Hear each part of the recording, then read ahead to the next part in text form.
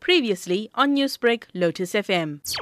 On Saturday morning at 10:30, a body of a 50-year-old man was found with one gunshot wound to the mouth, and the body was discovered on the Lilac Street in Crossmoor by a member of the community, and the case of murder was then opened for investigation at Chatsworth police station. And the victim's vehicle was later found abandoned in the mountain area. So did this shooting begin as a carjacking? Yes, it is alleged that he was hijacked, even though there is no information regarding the carjacking. But his vehicle was later found abandoned in the mountain area. Do police have any leads in their investigation thus far? At this stage, we are still investigating, and we are also appealing to anyone who might come forward with information to contact us or our Crime Stop number on 08600 10111. Newsbreak, Lotus FM, powered by SABC News.